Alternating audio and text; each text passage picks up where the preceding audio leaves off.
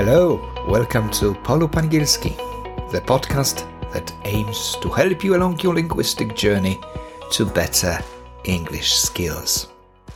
I'm Jacek Olender, and today we are going to take a look at the art of expressing disagreement. Get ready to fine-tune your language and explore alternative ways to disagree with finesse and politeness. So, let's dive in. If you've ever been discussing issues in English, you might have noticed that there is a significant difference between the way foreigners and native speakers, especially Brits, express disagreement. Non-native speakers are more likely to be straightforward, firing quickly, "I don't agree," before they present the argument about why they disagree with something that was said. And don't get me wrong, there is nothing wrong with being straightforward in expressing disagreement. "I don't agree" is a very concise statement, short, with no unnecessary words, and it should be used when you don't mind being blunt, which means being honest, even if this could upset someone. However, in most situations, you might prefer a more tentative tone. Being tentative means approaching the disagreement in a less direct or assertive manner. Instead of outright rejecting or dismissing someone's viewpoint, a tentative approach involves expressing hesitation, doubts, or alternative perspectives. It allows for a more nuanced and polite exchange of ideas while showing respect for the other person's opinion. Being tentative is particularly important in formal settings or at international meetings where participants come from various cultural backgrounds. So when you are tentative, you're a bit unsure, a bit hesitant, rather than openly confrontational. So as "I don't agree" might not always be the best choice, let's explore some alternatives that you can use to express disagreements more politely. First of all, we can soften our disagreement by starting a sentence with one of the softeners. Phrases that would make your opposing view sound more friendly. "I'm afraid," "I'm sorry," "with respect," "frankly." "I'm afraid I don't agree," "I'm sorry I don't agree," "with respect, I don't agree," "frankly, I don't agree." We have already made the first step to be more tentative, but we can do better than that. Now we'll swap "don't agree" for "can't quite agree," to further point out that we want to agree, but we simply can't. The word "quite," as well as "entirely," which is also used in this context, when we add them before the word "agree," hints that we might agree to a certain degree, but not completely. "I'm afraid I can't quite agree." "I'm afraid I can't entirely agree." By using these phrases, you either express regret for being unable to agree, or underline that your lack of agreement comes simply from you trying to be honest. So, what we have now is a more polite disagreement sentence: "I'm afraid I can't quite agree," or "I'm afraid I can't entirely agree." Let's imagine that during your annual appraisal meeting, your boss says that she's not happy with your performance. You can respond, "I'm afraid I can't quite agree with your assessment." You might even add a clause to show that you are not angry about her feedback, which brings us to the final version of our first disagreement alternative. "I'm afraid I can't quite agree with your assessment, but I appreciate your viewpoint." "I'm afraid I can't quite agree with that assessment, but I appreciate your viewpoint."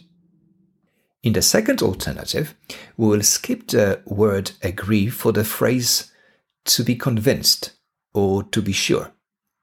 For example, "I'm not entirely convinced and I'm not entirely sure suggest a slight reservation or hesitation in accepting the opposing view. During a brainstorming meeting, instead of "I don't agree with your idea," you could say something like, "I'm not entirely convinced this idea will work." When we say we are not convinced or sure about something, we indicate that our disagreement is partial. The same purpose is served by such tactful phrases as "I agree up to a point, but," "To a certain extent I agree with you, but," "You have a point there, but," "It's an interesting point, but," "I can see your point of view, but," "I have some sympathy with your position, but," and my favorite, "I see where you're coming from, but," which works perfectly when someone has just returned from the toilet. Sorry for my poor joke. Naturally, the phrase is idiomatic and it has no connection to someone's previous location, but shows understanding or empathy with someone's perspective. Using it, you acknowledge that you understand their position or argument before presenting your own opinion. "I see where you're coming from, but I believe there might be another way to approach this problem," you might say. So, let's revise these partial disagreement phrases. Please repeat after me. "I agree up to a point, but..." "To a certain extent, I agree with you, but..." "You have a point there, but..." "It's an interesting point, but..." "I can see your point of view, but..." "I have some sympathy with your position, but..." "I see where you're coming from, but..." One more thing, you can swap "but" for "however" to give your disagreement a more formal feel. Okay, let's move on to the last alternative to "I don't agree," which actually doesn't mention disagreement at all, but allows us to suggest an alternative viewpoint directly, which obviously implies that we don't agree with what was suggested earlier. So instead of disagreeing with someone's opinion or suggestion, we can simply say, "I wonder if it might be worth considering," and now you say what your alternative suggestion or opinion could be. So, for example, "I wonder if it might be worth considering a more cautious approach to address this matter."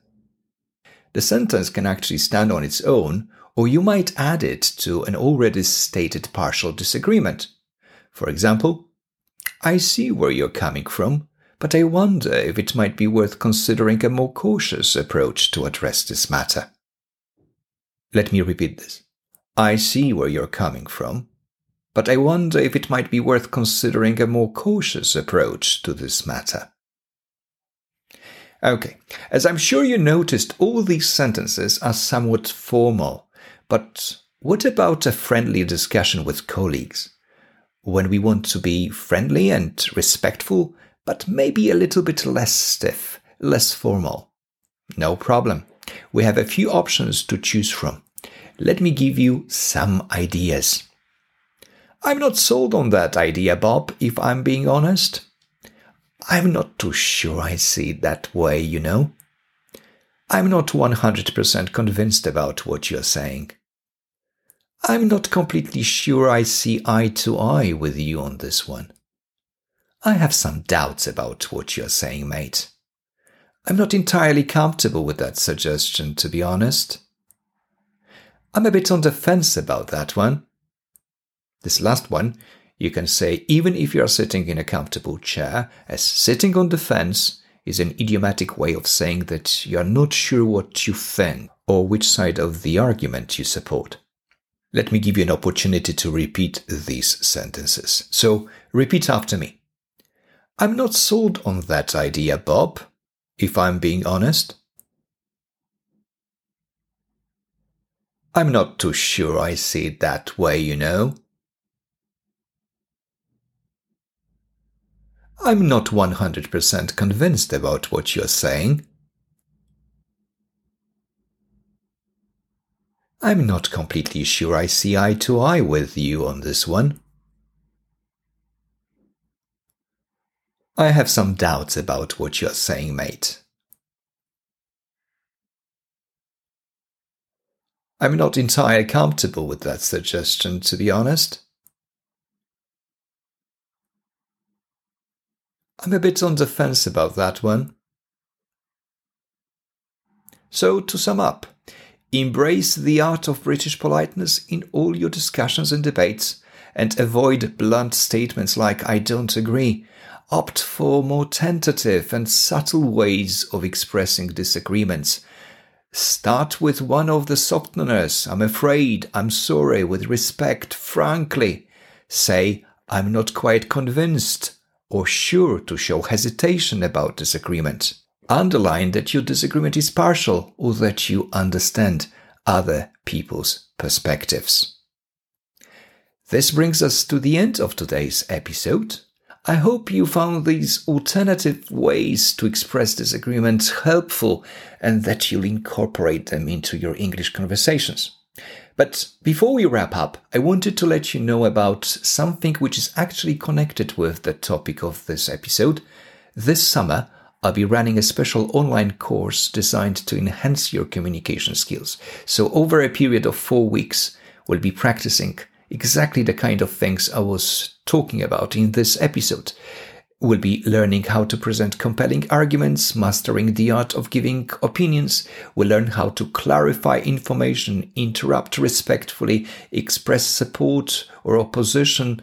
I named the course Career Booster, and it's for those of you who wish to get more confidence when participating in all kinds of meetings. So whether you're a student or a professional, it doesn't matter. If you're interested in developing communication skills in English, which you can use in your discussions, in conversations, either at work or at school, join me this summer.